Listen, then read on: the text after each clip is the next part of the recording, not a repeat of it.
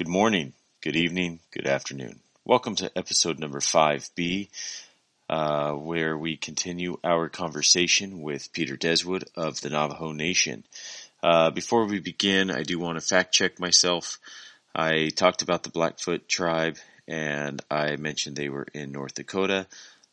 That is incorrect. They are actually in Montana and Canada. So I do hope you guys are enjoying the show. Remember, please follow us on Facebook and Instagram as I do put out additional content for the show. And if you are listening on Apple Podcasts, please leave a 5-star review as it does help out the show. So let's begin. I'm your host, Nick Smith, and this is Culturepology.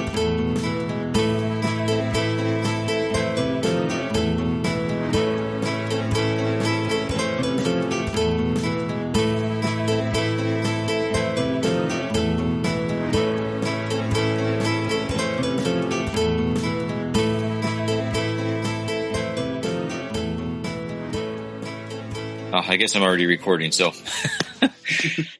How was the snow the other day? Nice? Yeah, it was nice. It's refreshing.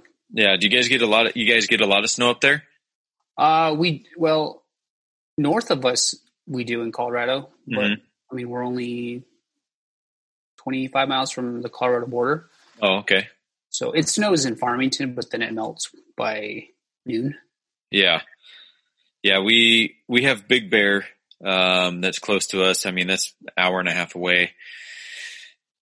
This winter has been very mild. And so we haven't really gotten, I think it's only snowed 3 or 4 days this winter, which, I mean, that's not a whole lot. I mean, we don't get a whole lot of rain and stuff anyways, but it's been very mild. You know, usually mornings around where I live is in the mid to low 30s. And lately, I mean, this whole winter has been 40s, low 40s, mid 40s. 10 degrees warmer. Yeah. And I mean, there was even a space of a week that we had 90-degree weather this winter, which, wow. Yeah, it was really weird. It's been really weird this winter for Southern California, especially. So, but yeah, I mean, I guess we can go ahead and get started. Okay. So what is the relationship between the Navajo and the government? Okay. So it's kind of like good and bad, I guess. If you look at it historically, whenever you look back at the history, the Navajo people or Native people in the United States, you know, the whole mission, the whole goal was to eradicate Native people. And then it went through various stages to assimilation, boarding school era, and then now we're back to revitalization of language. So there was a point where the government didn't want Native people to speak their language, so they didn't want Navajos to speak Navajo. In fact, in the boarding school, that's where there's a lot of trauma that we see today.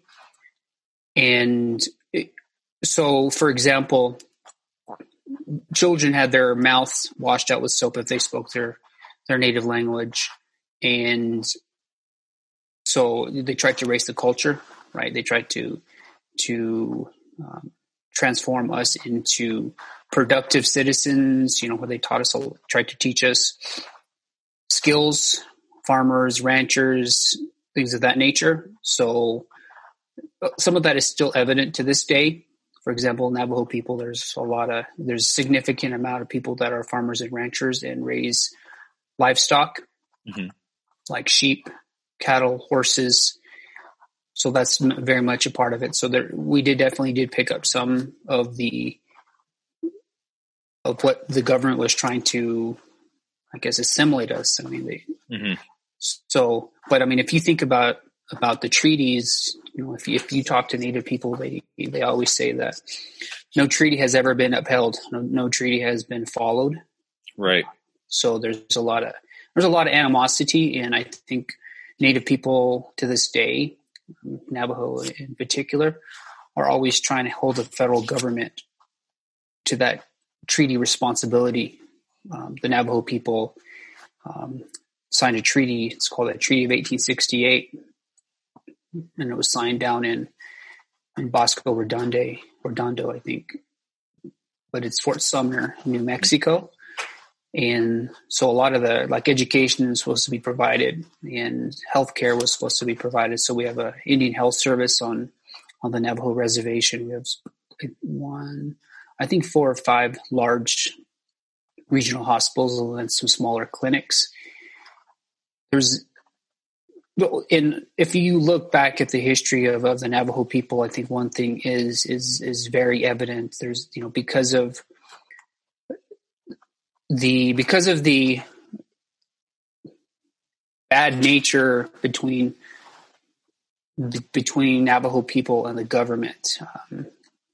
Like I was saying earlier, there's a lot of animosity. But whenever you look at, there's a lot of legal cases right now that are currently going on. In fact, one of them back in the 1980s was the water rights settlement, where the Navajo people had to take the federal government and states like New Mexico, Arizona, Colorado, Nevada, California to court, saying, this is the historical lands of the Navajo people, and we, this is our territory. This is where we roamed. This is where we lived, and we have rights to this water. So we want those rights back. So in the 1980s, 70s and 80s, those water rights were finally put in place. I mean, it's not a lot, because obviously there's a lot of states that benefit from the Colorado River. Right. All the way down to Mexico as well. So the Navajo Nation, typically goes to California and Nevada and Arizona, Phoenix, for meetings regarding the Colorado River water. CRUA, I think I just remember as CRUA. It's called the CRUA Water Conference, to continue to push for the significant amount of water rights that the Navajo Nation has. And not only just the Navajo Nation, but there's also Hopi that has water rights. There's also the Apache, and then the different tribes that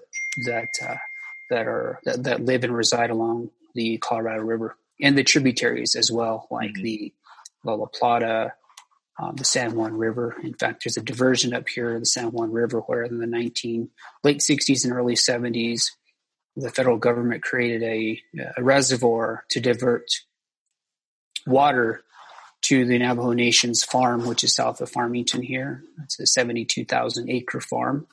So when that happened, there was a water exchange that happened with the state of New Mexico and the Rio Grande. They called it the Chama diversion, where they diverted water down the Chama River. So, but anyway, a lot of this is one issue, right? There's quite a few issues that Native and Navajo people face.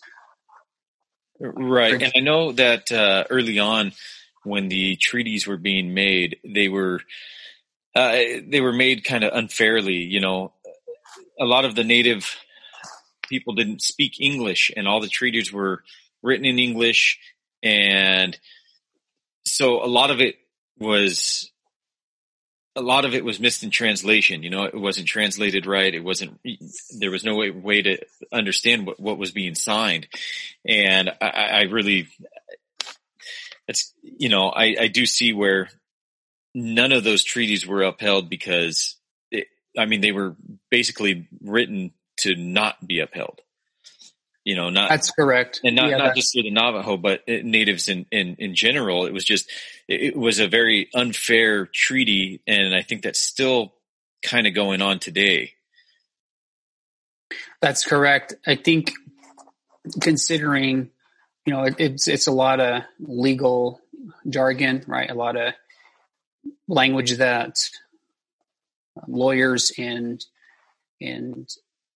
legislators language, right? So at the time, I think a lot of the Navajo people, some of them had signatures, and some of them would just put their thumbprint with ink, the signature on there. But I think one thing that's important to keep in mind was that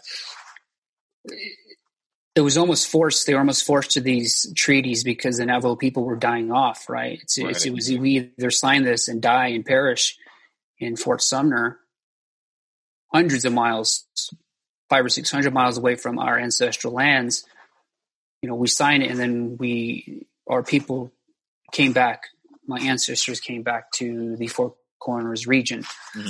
But I mean, even though I think that's where a lot of Native people or Navajo people have got educated, lawyers, doctors, to understand and navigate and be able to interpret the laws within the treaties. So now there's a lot of legal action towards the federal government to uphold their side, their federal trust responsibility. And I mean, whenever I say federal trust responsibility, I talk about the land being held in trust by the federal government. So Navajo people don't necessarily, not necessarily, we don't own the land. It's held in trust. So whenever people want to buy a house we can't buy the land, first of all, because it's held in trust.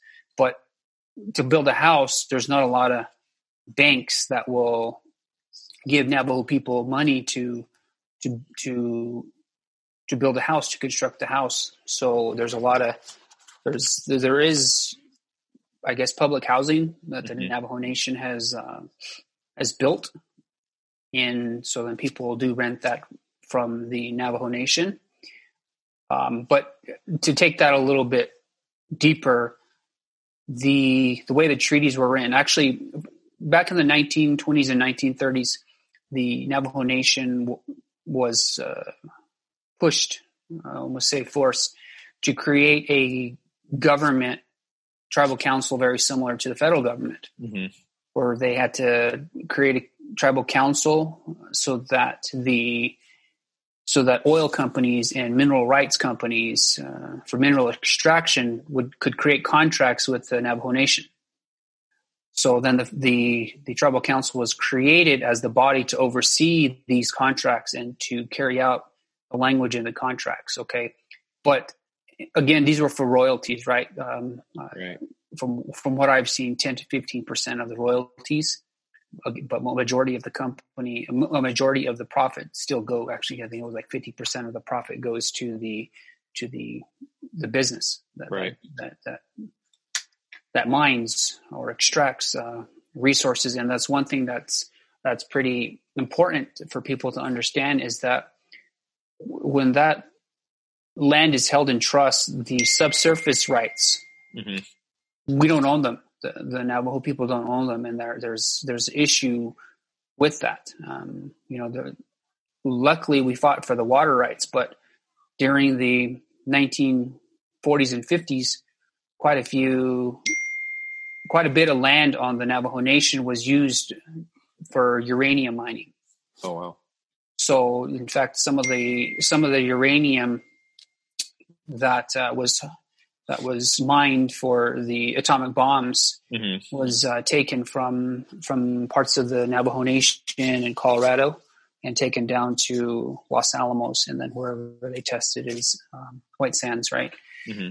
So because of that uranium mining, I interviewed a gentleman on my podcast, and he was saying that there's over 570 open uranium mines.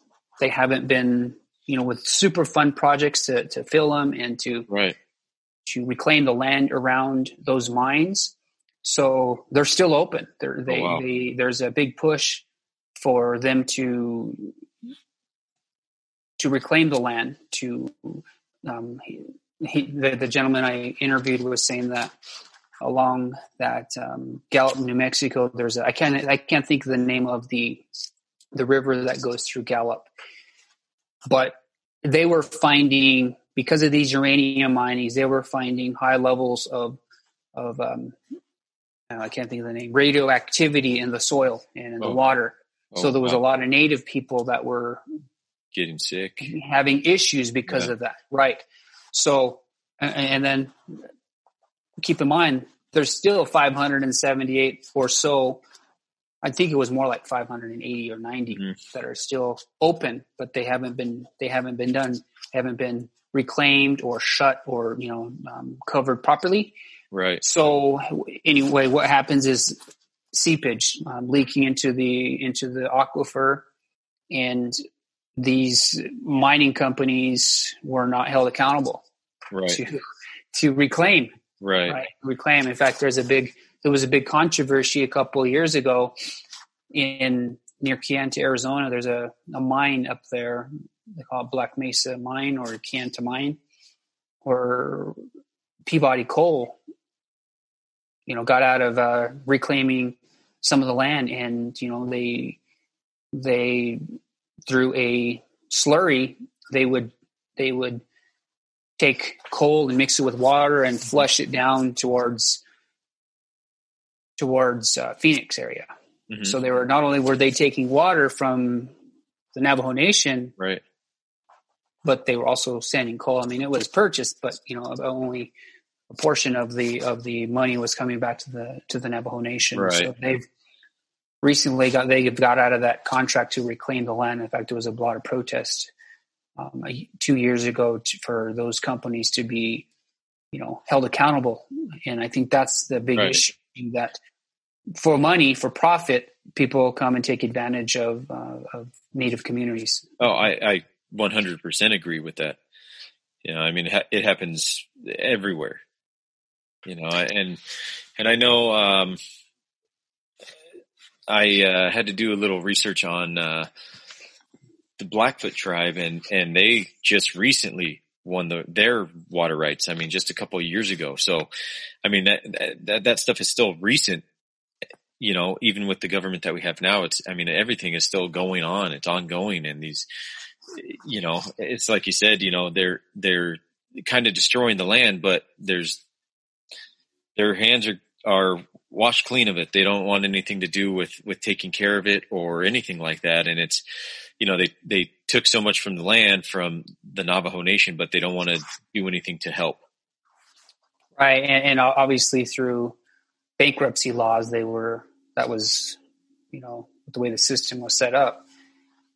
They weren't held accountable for reclaiming and, leaving the land right the way it was when they got here. So that's one example. I mean, there's, like you said, that's pretty common in a lot of Native communities. In fact, there's one recently that happened where President Trump opened up the Bears Ears National Monument, mm-hmm. which is in southern Utah. Mm-hmm. I think it's south of trying to think of a town that people might know. Moab, south of Moab, maybe 50 or 60 miles south. But Trump had opened it up to mining as well, right? To mine that region. So that's another controversy that happened where, they reduced the amount of land mass that was classified as a national park. So they basically, I heard 75% once Trump signed his legislation, that was opened up to mining. So, yeah. And I think it's a big misconception of a lot of American people when they think of the reservations being, Native American land. And it's like you said, it's held in a trust. So it's not even technically owned by Native Americans. It's still owned by the U.S. government. And I don't see how that still can be today. Right. Well, it's something that shouldn't have been, it shouldn't be that way. That's the baffling part, right? Because, if you look at the way the treaties and the law was set up, right? I mean, even the Constitution, right? Where they talked about merciless Indian savages. Right.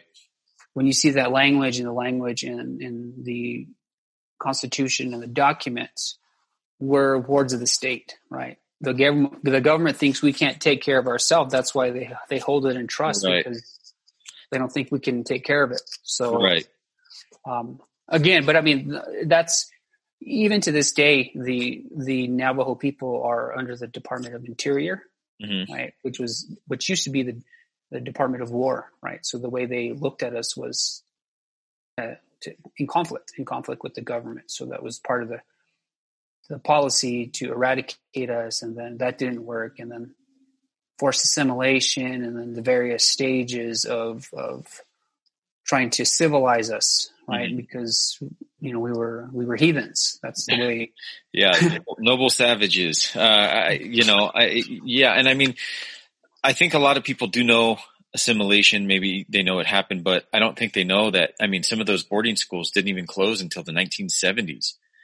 This stuff was still going on just until 50 years ago. I know the 1970s. It's not that far in the past. That's correct. Think. And I mean, even still today, what's being done to help our native communities, the Navajo Nation? Not a whole lot, I don't think. Right. Well, I tell you one thing that's been positive is, with COVID in the last year and the pandemic, I think there's been a lot of community support where people have donated stuff to the Navajo Nation. I know they were one of the first groups of people of color to go through the test stages of the vaccine. In fact, just this past week, they opened up the vaccines to anybody, right? They had already went through their first responders, essential workers, they're anyone 65 and older, or 75 and older, then 65 and over, and then recently they went to opening up to any tribal member. So that's been helpful, and I think just because of how the impact that COVID made on Navajo lives and the amount of press that for several months they had the highest positivity rate of any group of people. So there was a lot of press and publicity to the point where Johns Hopkins said, we'll work with the Navajo people. And, so then on that front, I think it's helped Navajo people get recognized that it was important. But to take that a little bit further too, there was a lot more attention as well, because I think they were saying 85% of Navajo people voted for Biden recently. So that was in Arizona. That really helped shift the state to turn blue. So then there was a lot more attention. In fact, recently there's been two members of the Navajo Nation that are on Biden's cabinet.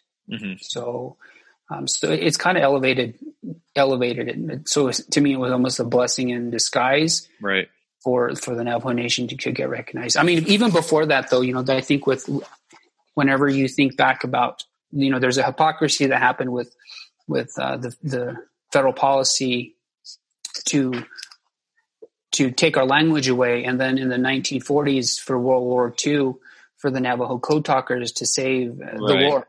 Right. So then, it's a very interesting thing where the U.S. government was trying to essentially eradicate the Navajo culture, but yet the language of the Navajo people helped us win that war. And it's a very weird thing to think about, because it's like, we, in a way, you have in World War II, you had Nazi Germany trying to eradicate a people, and we stepped in, but yet we are similarly doing the same thing to our native people, where we were trying to get rid of not necessarily the people, but their culture, their language, everything like that. But yet that language, specifically the Navajo language, helped win that war, because that was a language that couldn't, those codes could not be broken by anyone, and it's a very weird relationship in that regard. Absolutely. And I think that's a good way to describe it. It's a weird relationship that the Navajo Nation has with the federal government. And I think Right. that's why it's to the point now that the Navajo Nation just kind of sues, that's Right. kind of, that's the way it is. I guess it's written in the law. Mm-hmm. Right. So then there's a lot of advocacy, and then there's a lot of people that support the Navajo Nation because of events like the Code Talkers and the Unbreakable Code. So it's been. I think it's more people should support all of our native communities around the United States and Canada and things like that. It's just I don't think it's taught enough in school. The history books was written by certain people, and I'm sure on the reservation, history is taught a little differently. I would assume, because it focuses a little bit more on Navajo culture and on you have the other side. So like a lot of people talk about there's two sides to every story. Well, throughout the United States, only one side's really taught. The other side isn't. And so throughout your schooling, you only learn one side. And so I think through that, a lot of people around the United States have a very closed mind about all of our native communities. And so I think it really takes some understanding and some people to reach out and really help. You were saying some of the people around the communities were helping, and that's probably outside the community, which is fantastic. But those are people that live, in and around the native, the Navajo reservation. I don't see that quite enough throughout the United States as I think we maybe should. That's true, and I think you brought up a good point. There is outside support, right? A lot of people combine resources, took donations, and deliver them to the Navajo Nation. But there was also a lot of community from within as well, like a lot of younger millennials getting together and helping elders. Right. So sometimes it takes a struggle for people to come together, right? And I think that's one thing that came out with the pandemic is that community and that relationship, how we talked about care and that relationship that happens. So it was powerful to see that happening, the amount of resources and food that was delivered. Right. But I mean, that doesn't change actually, here's one. So the amount of CARES funding that was delivered to the tribes, it was supposed to be, I think, about $25 billion. Mm-hmm. And they ended up whittling it down to, I think, 8 or 9 billion. Oh, wow. For Native people. So, wow. So that money, that was pretty disheartening. And then obviously they had to divvy the I think it was like $9 or $10 billion among the 562 or so recognized, federally recognized tribes. Right. And the Navajo Nation, their portion of it, they ended up getting, I think it was about $770 to $800 million. Mm-hmm. So, but again, the Navajo Nation, I think it's the largest native tribe. Yeah, I believe so. I believe it's the largest in the United States. Yeah. So, but whenever you think about that, like I know earlier we had talked about the 4 elements, the 4 sacred elements mm-hmm. that exist in many cultures around the world. But the way Navajo people think of that, whenever we start to see overabundance, and I think that's why I talked about that balanced mm-hmm. lifestyle. Whenever there's not balance, things like this pandemic happen. In fact, I talked with another elder and I shared it on my podcast. What he was saying is that the earth has a natural way of rebalancing itself, and that this pandemic is kind of one of those balancing acts that happens, right? Because an overpopulation has happened and is happening. So that's the earth's way. In fact, a lot of times earthquakes happen, natural disasters happen because the earth is trying to keep itself in balance. So there's definitely a lot of connection, with spirituality and just the way of being and living. Right. Yeah. And I think that's that balance that you talked about. I think that's really, that's a very important part of the Navajo culture. And I think a lot of people could learn from that in general, right. Like having a balance and learning more about balance, I think, is very important. Right. And it's really hard, it's really hard. There being, a traditional Navajo, there's obviously a lot of taboos like any other culture. Right. That's the hard part is, a lot of times I've heard people say, the Navajo beliefs is not necessarily a religion, but it's a way of life. Right. Yeah. And I would agree with that. It's not a religion. It's been a way of life for, I don't even know how long. Since Navajo people have been around, that's the way of life. Right. And it's like you said, the oral tradition. So everything has been passed down and passed down and passed down and passed down. And it's not a religion like Christianity or Islam or Catholicism or anything like that. It's like you said, it's a way of life. That's exactly what it is. Right. So just to talk a little bit more about, whenever the Navajo people were I thought sometimes I say internment camp because it really was like an internment camp. Right. Yeah. When we were prisoners of war. So, I know a lot of people like fried bread, right? Navajo people like fried bread as well.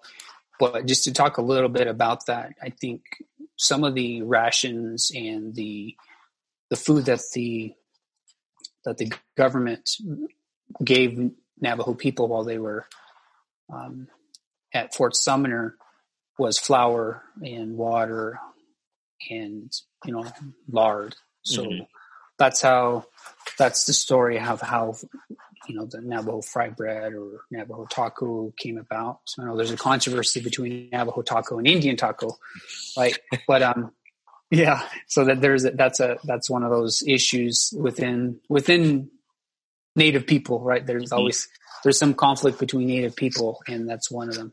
Well, it's not a Navajo taco; it's an Indian taco. So there's right. It's interesting the word Indian. That wasn't a term until I believe Christopher Columbus came and thought he was going to India. And so when he landed here, he thought he was in India and labeled everybody as Indians because he thought he was in India. But that wasn't even a term before that happened. And it's just an interesting thing to yeah, that's so true. And I think a lot of people, or a lot of Native people, they call themselves the people of like that, like Diné for us is we're the people, holy people, we're the people of this area. Right. I know I lived up in Wisconsin, and whenever you translate their tribal names or the name for their group of people, it's like the people of the lake, or I can't remember all of the tribes right. up there, but it's like the people of the land in a translation, because whenever we look at our creation story, we all come from the earth. We come from the earth, and the earth raises us, or a lot of the resources that we use today are, like our food that we eat, whether it's our animals or we grow it, it comes from the earth, and it comes from the mixing of the four sacred elements, right? Plants won't grow if there's no sun. It won't grow if there's no water. It won't grow if there's no air. So all of those four elements have to come together to give us sustenance. And I think that's whenever you think of the spirituality, the corn pollen, when we're giving offering in the morning, midday, and end of the day, that's what we're thankful for. We say prayer to giving us life, right. for allowing us to exist on the earth. I mean, I think if you go and complete a complete life cycle, they say you come out of the ground or your mom, and then you go back into it, right? And you go through those stages of life, and with our people, there's different teachings that you learn along the way, and that's why earlier in the conversation I said this is my story, and I'm only 44, but there are people that have more of the information out there. Right. Yeah. And it's interesting how, I could talk to you and then I could talk to somebody else, and a lot of it's similar and the same, but depending on regions and history and whatnot, some of these aspects of the culture is going to change slightly. And it's really interesting to get all the perspectives that you can in order to learn as a whole. That's right. That's right. I mean, there are Navajo people on the western side of the reservation who didn't even go to Fort Sumner during the long walk.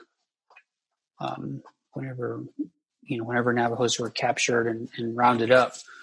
So then there's a group of people west of present day Kayenta, Western Agency, where they say they didn't surrender to the federal government. We've never surrendered, right? Because they were so remote, and in that area there's a lot of caves, dwellings, like plateaus and caves within the plateaus. And, that's where Page, Arizona is. So there's a lot of canyons and that part of the reservation where you see the crook neck of the Colorado River. So those are plenty of places to hide, and not only just to hide, but the U.S. Cavalry didn't want to overextend themselves to go travel further west. So, I mean, that kind of goes into what you were saying. In fact, there are some language distinctions too, like whenever we, people on the western side of the Navajo Nation and on the eastern side, like, for example, snow, some say yus and some say zus, right? Just Y and a Z different. So there's some language differences. And a couple years ago, our daughter had her blessing way ceremony, which is the Kinalta ceremony. And like whatever region people are from and who came to the ceremony, it was like, oh, it's supposed to be done this way. No, it's supposed to be done this way. Right? People had their different ways of doing things. And so there was a lot of, even between families, oh, it's not supposed to be done that way. It's supposed to be done this way. So then the elders go through and figure, oh, let's do it this way.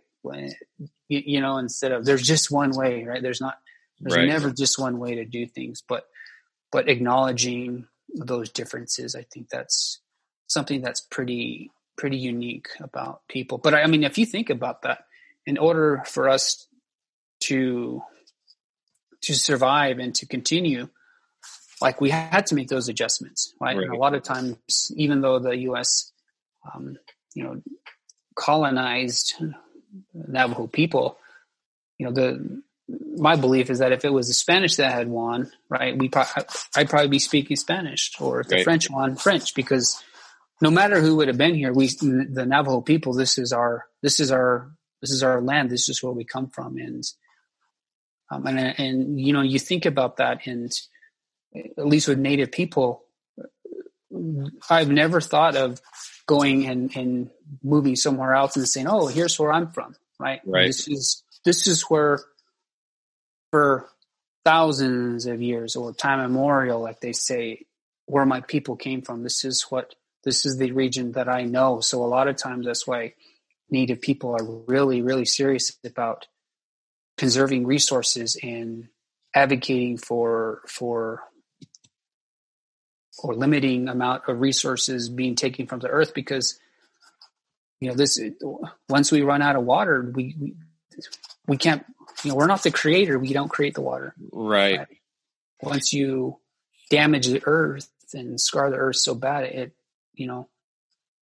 we can't just pick up and leave, because this is our ancestral lands. And I think that's why a lot of Native communities and a lot of Native activists are really pushing for, not damaging our earth, because this is our home. It takes care of us. If we damage it and if we pollute it, then, we're ingesting a lot of that, whether if it's acid rain or whatever bad materials or oil that may leak.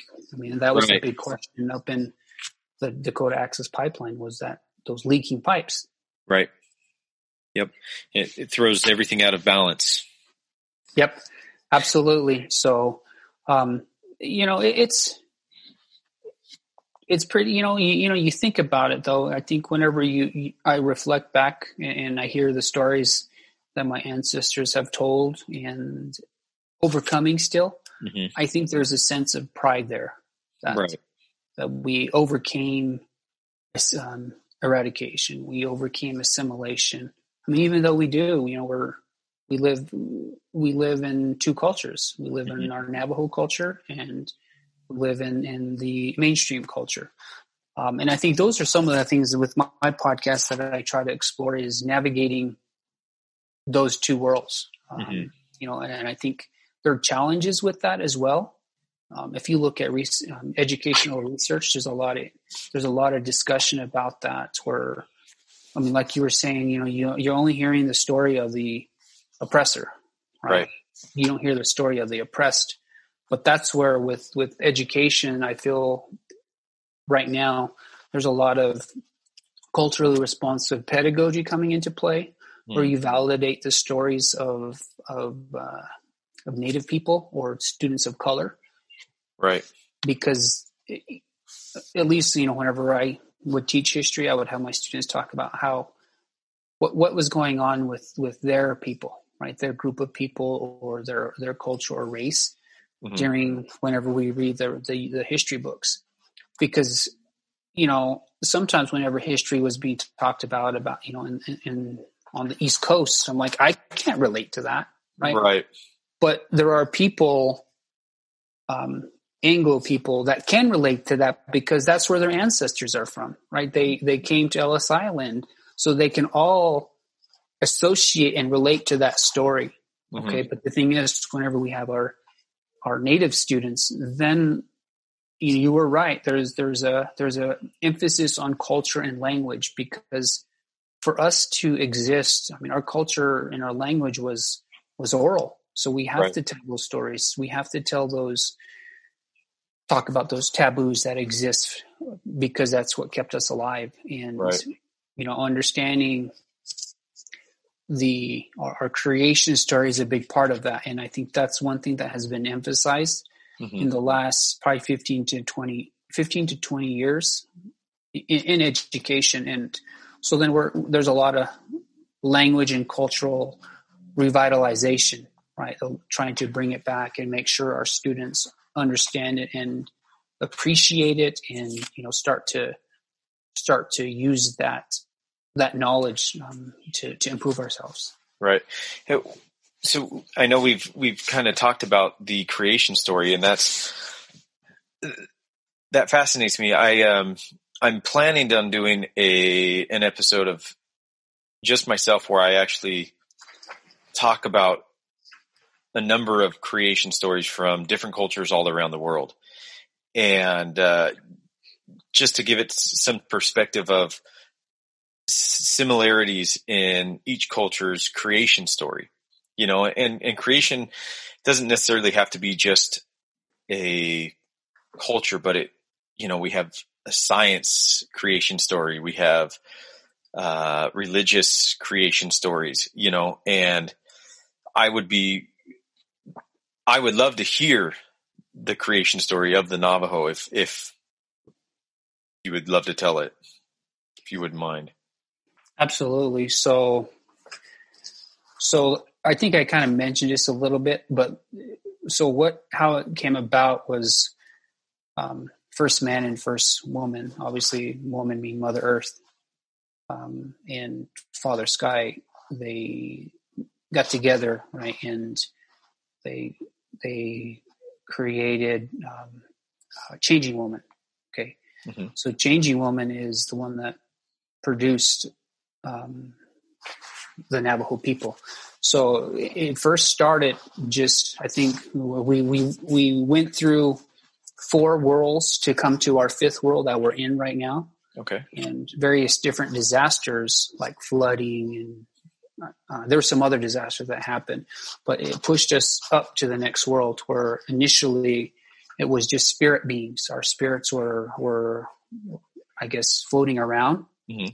And then next thing it went to like insects, things of that nature. And then after that, it went to animals. And then we started coming about. And I believe if I'm correct, it was like the 3rd or 4th world whenever the thinking beings turned into. That's why whenever you think about it, holy people, Dini, right? The holy people were floating around, and they say their spirits still float around even if they passed on, but they float around us and protect us or guide us and give us signs. But anyway, we went through the 4 levels, and various different natural disasters ended up pushing us to this world right now. Okay, and each of the worlds have colors that are associated with our creation. I don't know all the specific details. Right, I am still learning that. I know the general, but we do have Navajo elders that do teach all the little details about it and the meanings.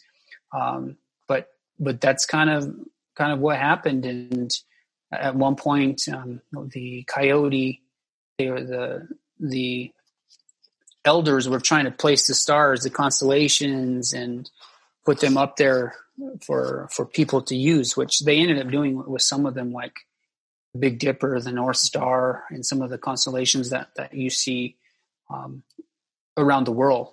But what ended up happening was the coyote is the trickster, right? He's the funny, goofy one messing around, right? And in our culture, he's the messenger as well, right? Mm-hmm. For example, if a coyote crosses your path, he's saying that the creator is asking for some prayer, so you have to put corn pollen down for it, things of that nature. Okay, mm-hmm.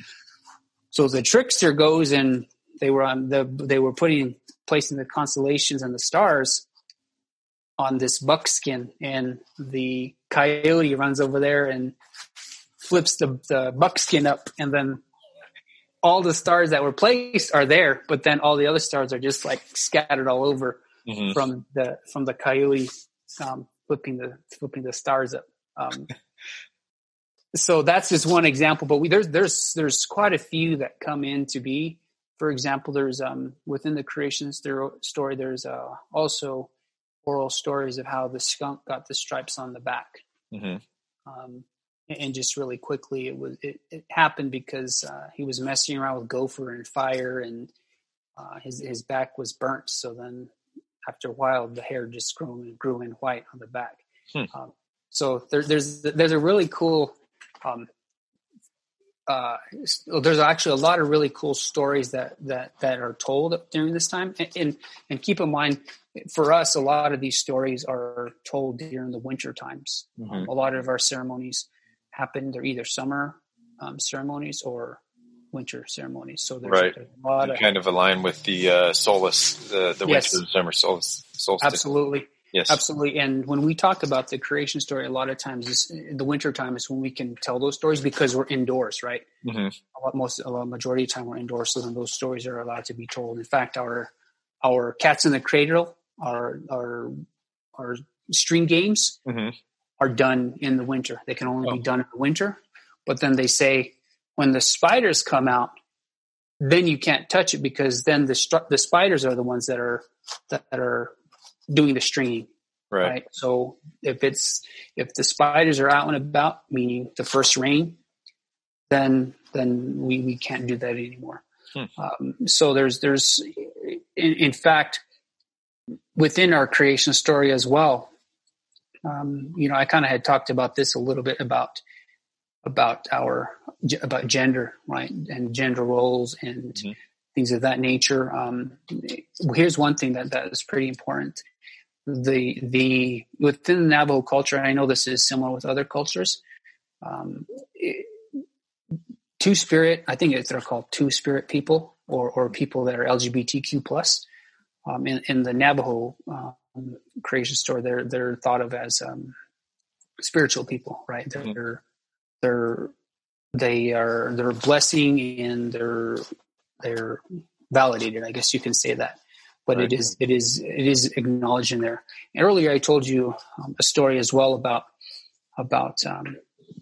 so during our creation, men and women were conflicted. They were saying, "Oh, we can do this without you. We can survive. We don't need women. We don't need men."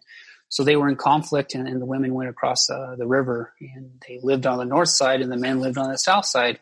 And next thing you know, the Navajo people started dying off, and then they realized, "Hey, wait, we can't. We're being stubborn. We can't live without the other, right? Because then, if we live separate, then we can't procreate. Then the people would die off." So then that was when they started to balance roles. There's with that, I think the one role that I can think of the most that women aren't supposed to do is to hunt right. for deer.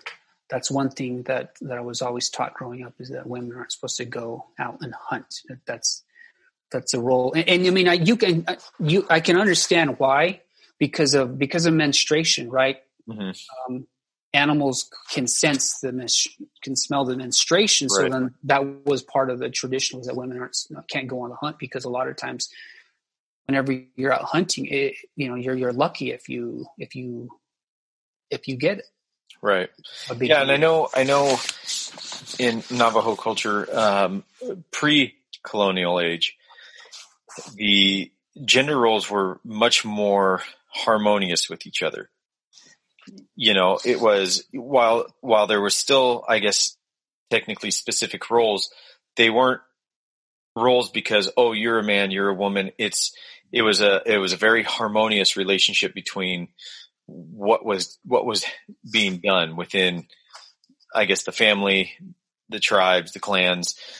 The whole culture was more harmonious than, I guess, post-colonialism.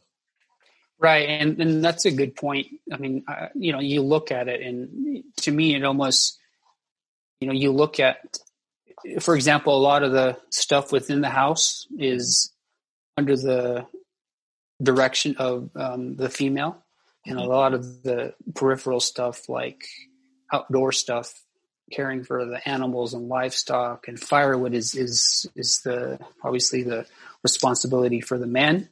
But there are some distinct roles that are there. But again, there was a balance that happened. They worked hand in hand. Right. You always have a right and a left hand, and they have to work together. I mean, I guess you could, but here's the thing though. They tried doing it on their own, and then the Navajo people started to die off. So they're right. like, wait, hang on, we have to all work on this together. Right. And I think a lot of the, you look at the gender roles, and to me, they almost are like the heavier lifting were some of the things that the men were responsible for. And then a lot of the finer things with, even whenever you look at crafting and the arts within the Navajo people, the fine craft is done by women. And right. The silversmithing is typically was done by the men. But you look at our creation story, and it's all aligned. It's all aligned. And whenever I talk about ceremonies within the Navajo people, they're all about the creation story. And for us to be where we're at right now, for example, if a lot of the times in Navajo culture, they say that if you have an ailment, you have an ailment because of a collision with some other spirit. Mm-hmm. right? For example, in the Navajo culture, they think that cancer and things like that stem from a collision with fire. So maybe struck by lightning, or somehow, obviously, radiation is energy as well, which to us is fire. So whenever your spirit collided with radiation, obviously the radiation starts to take over you, right? And that's where you have radiation, and then you start to die from the different ailments that come of it. Even diabetes, right? Eating too many sweets that comes from the earth. So then you have you have a sweet tooth, and very similar to, I guess, Christianity. Like with your vices, you're doing it too much and it ends up harming you. But when that happens, when we have our ceremonies, they try to they tell the creation story and say, "Oh, this is how you came to be. All of these things came together for you to be here today." And wherever you conflicted with some other spirit, they're trying to separate your spirit from all of these creatures and not creatures, but like things around us. Like if I was hit with a rock, right? In our culture, that rock has a spirit, right? It hit me, and whenever that happens, it can knock me out. And well, we're trying to separate that from it, and that's kind of how it's viewed as each thing around Earth has its own spirit, and so we're trying to fix that. And so whenever our ceremonies happen, they're doing that. And then whenever we have our puberty ceremony for our girls and sometimes boys, it's celebrating the gift of life, the gift that the female is the one that brings life into this world, right? She's the one that carries the baby, or the I can't think of it, the seed, and then the nurturing happens, and then the husband and the wife working together, things of that nature. In fact, the way that we look at it, and the way our female hogan is set up, our logs are stacked together, and that kind of mimics the mother and her ribs. And there's a whole story behind that as well. I mean, it's very, very in depth. So just for me to talk, I could probably talk with you. Actually, you can go to Diné College and learn about these things in semesters, and you still don't know. And again, this is my 44 years of learning this and listening to this. Yeah. And we're just barely scratching the surface on some of these things. And as much as we can get in, 1 to 3 hours, that's just barely scratching the surface just a bit. I just, the whole point of me doing this podcast is to educate people as much as we possibly can, and not just educate, but give them a better understanding of each other, and exciting, some excitement of, hey, this is something that's really interesting. I want to learn more about it, and bringing education and understanding to people. And I know, especially with our native peoples, the relationship between them and anthropologists haven't quite been, I'll just say it hasn't been a good relationship between the two. And so I'm trying to change that a little bit as much as I can. Absolutely. And I think you're doing a good job, because I think one of the previous episodes, it made me want to travel to India. In fact, a couple weeks ago, I was like, oh, we got to go to India. I was telling my wife this. But I think that's the thing, though. You look at it, and you naturally have a curiosity to try to learn what other people do. Right. I've been fortunate enough to travel to Australia, New Zealand, and some of the Asian countries, and to learn about their culture. I was fascinated, because to me, like, you look at humanity, right? We all have a story that we have, and we all have a path that we follow for us to arrive at this point right now. And to understand that, and to see where people how they thought in their creation story, and to see the similarities and look at the differences, right? Right. And a lot of times I feel like we forget to do that. I agree. Because that's where, whenever you hear other people's stories, then you learn about them, and you learn about their story and their journey, because Navajos aren't the only ones that struggled, right? All of our families have struggled to come to this point. And I think just raising the awareness that, we do continue to struggle to this day, and, but it takes a lot of people to make an impact and to make that change. So, if people are interested, there are tours that people can take on the reservation to experience life. I know Diné College does exchange programs with other universities, summer exchanges. They can study different aspects at the college, and then there are tour groups as well on the reservation. So people want to visit the Navajo Nation post-pandemic, then it's a beautiful land.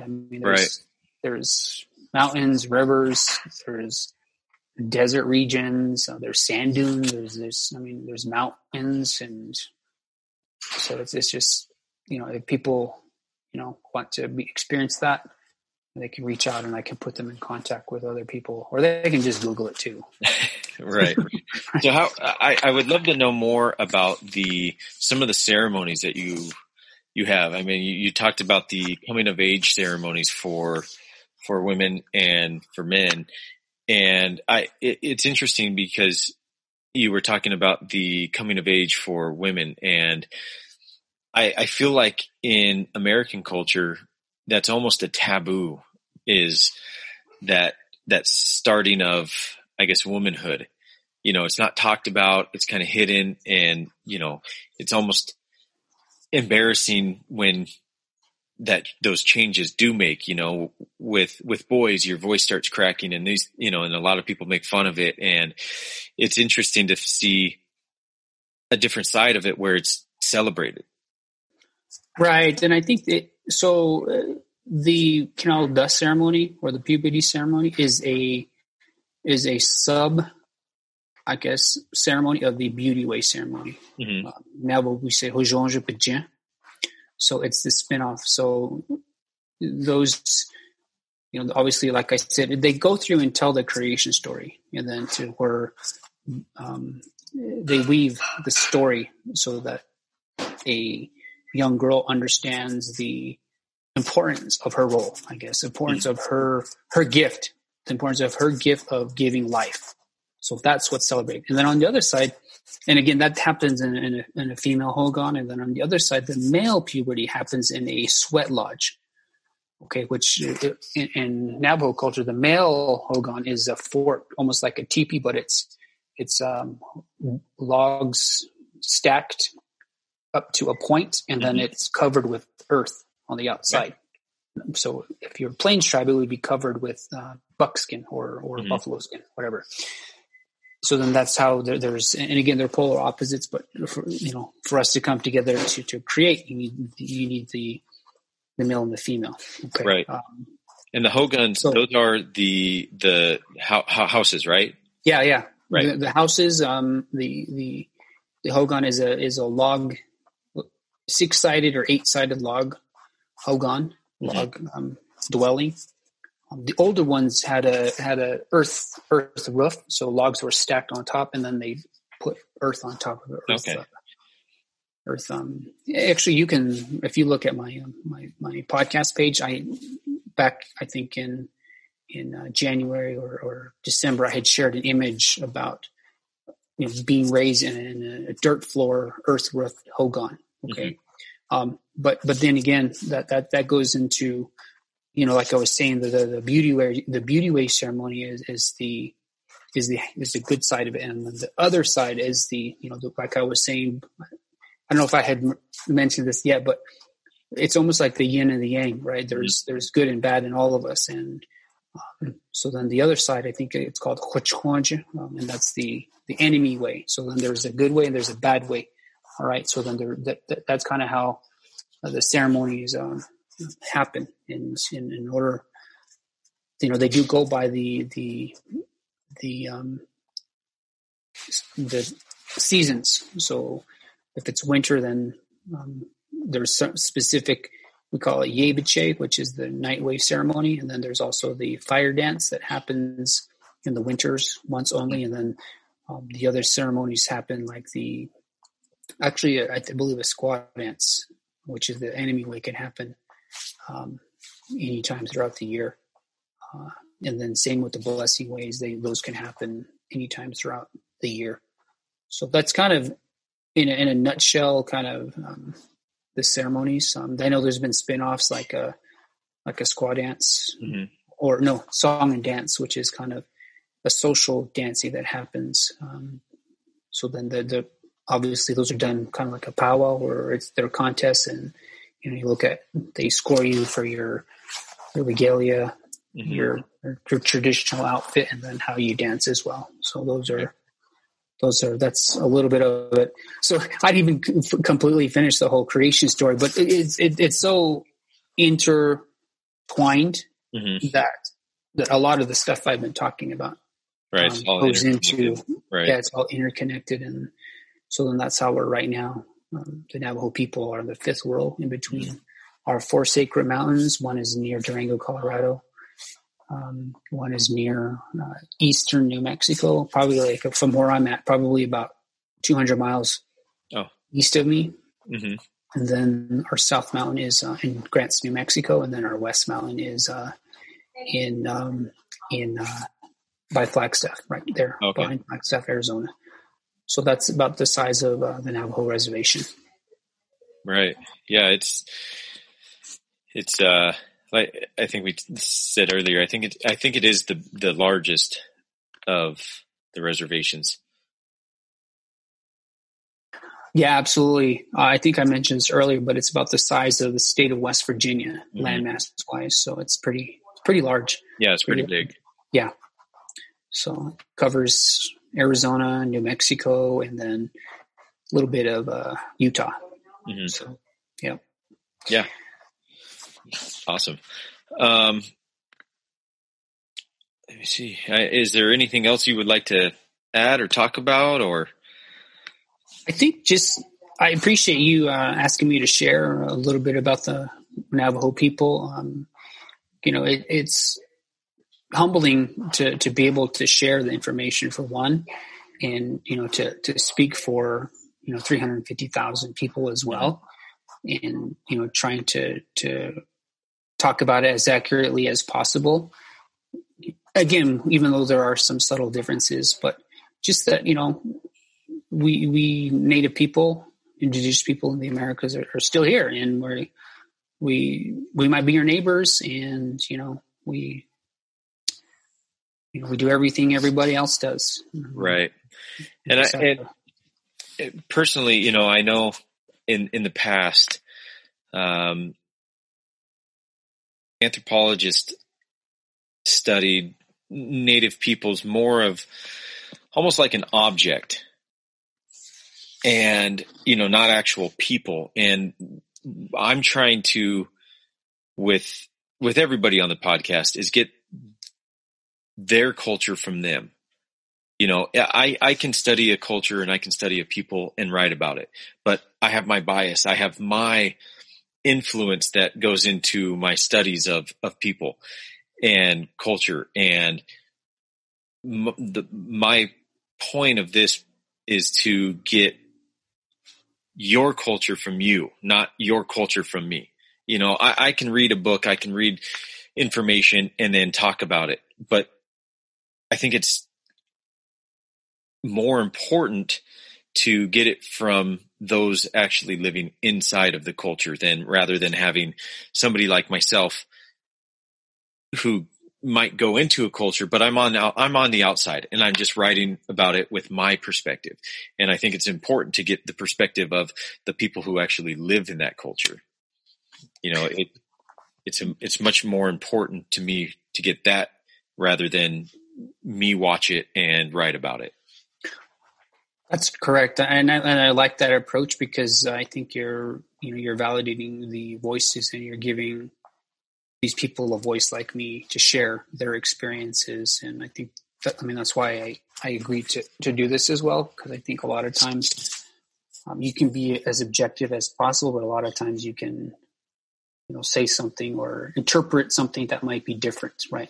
Right. Especially whenever you're comparing to others.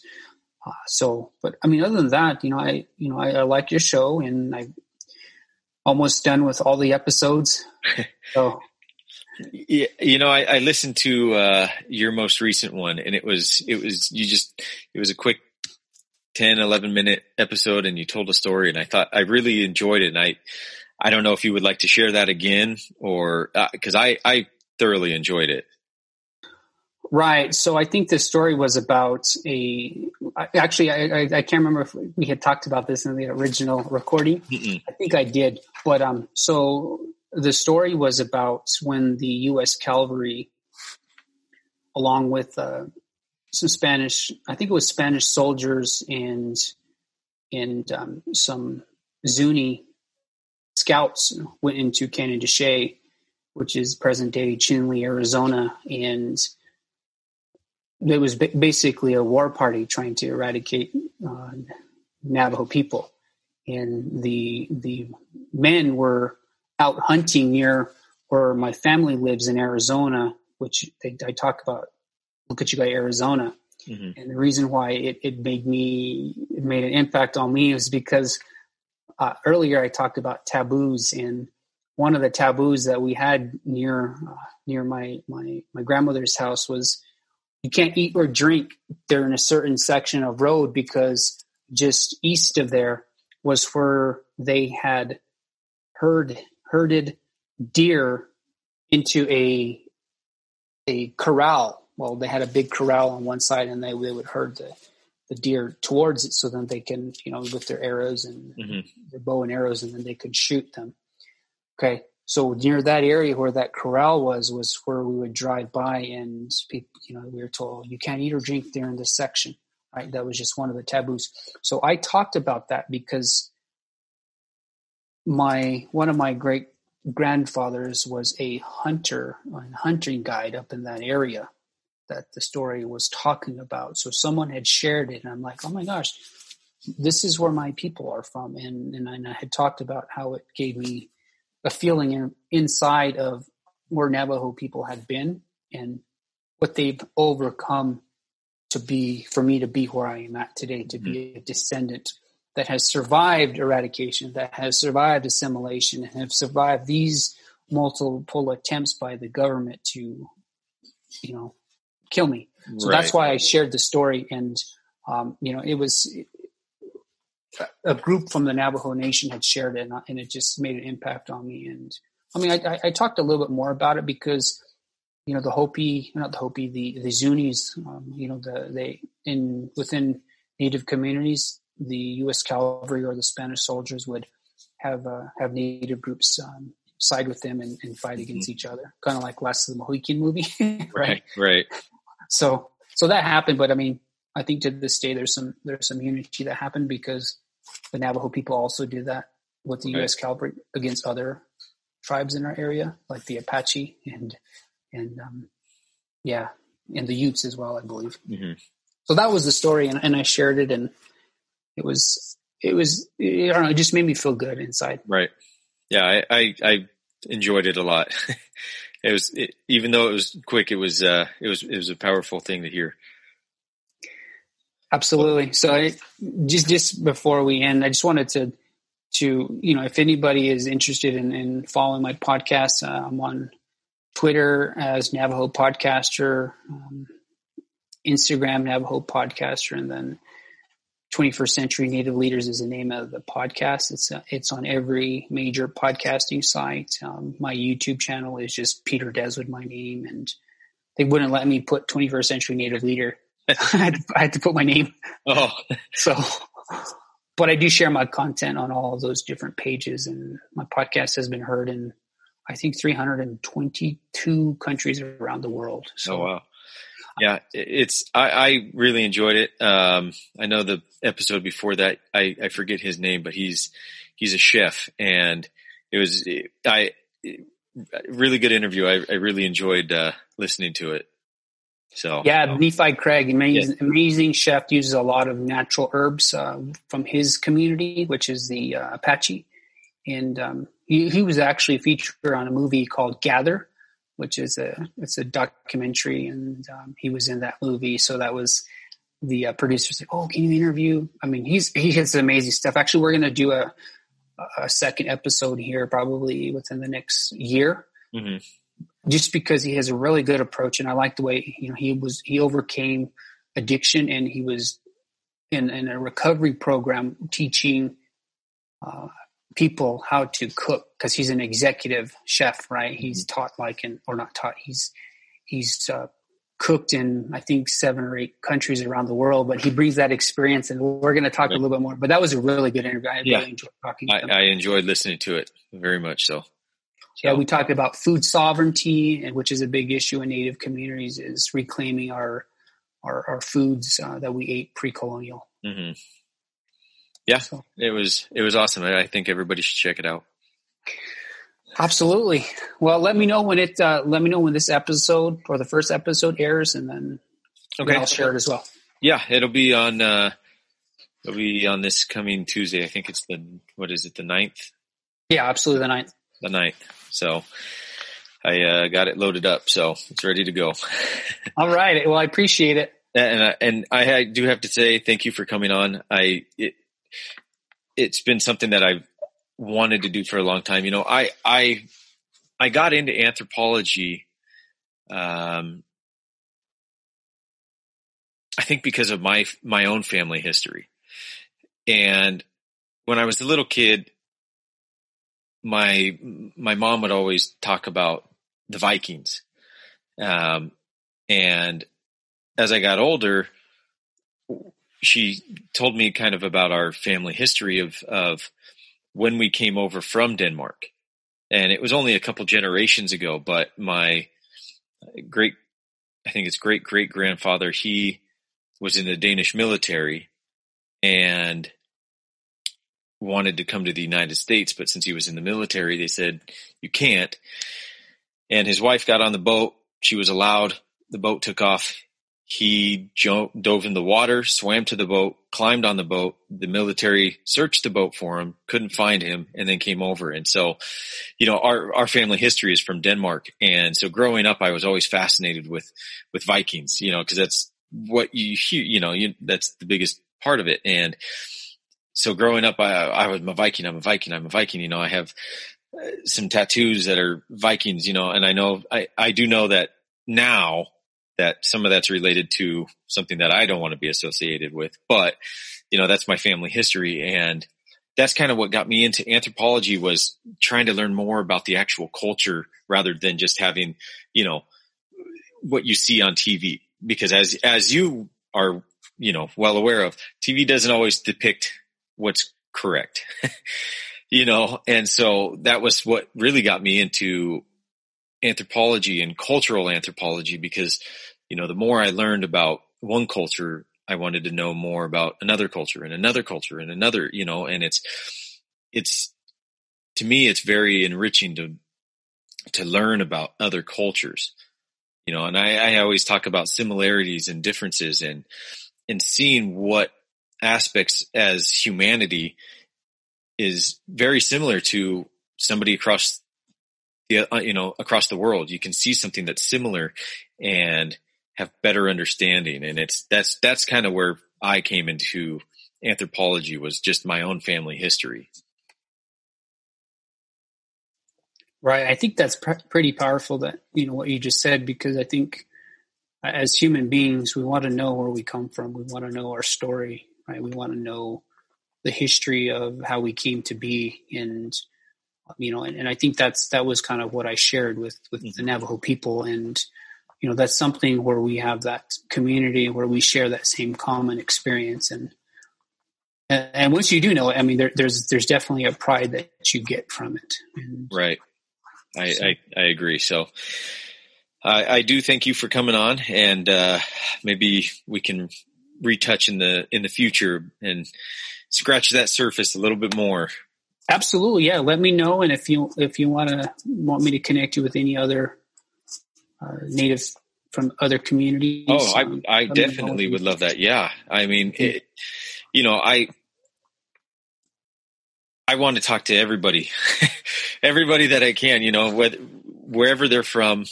I want to talk, I want to know more about their culture and not just the culture, but the person as well, because like I said earlier, you can talk to 10 different people in a culture and it's going to vary slightly because each experience is different within that culture. And,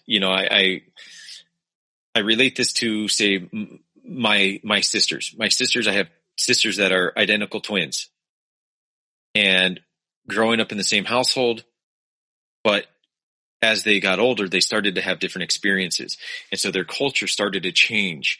And even though they're identical twins, looking now, they're forming their own personal culture with, who they married, the experiences that they've gone through, people, the different people that have had impacts and influences in their lives. So it's not just about a culture, but even individual culture as well.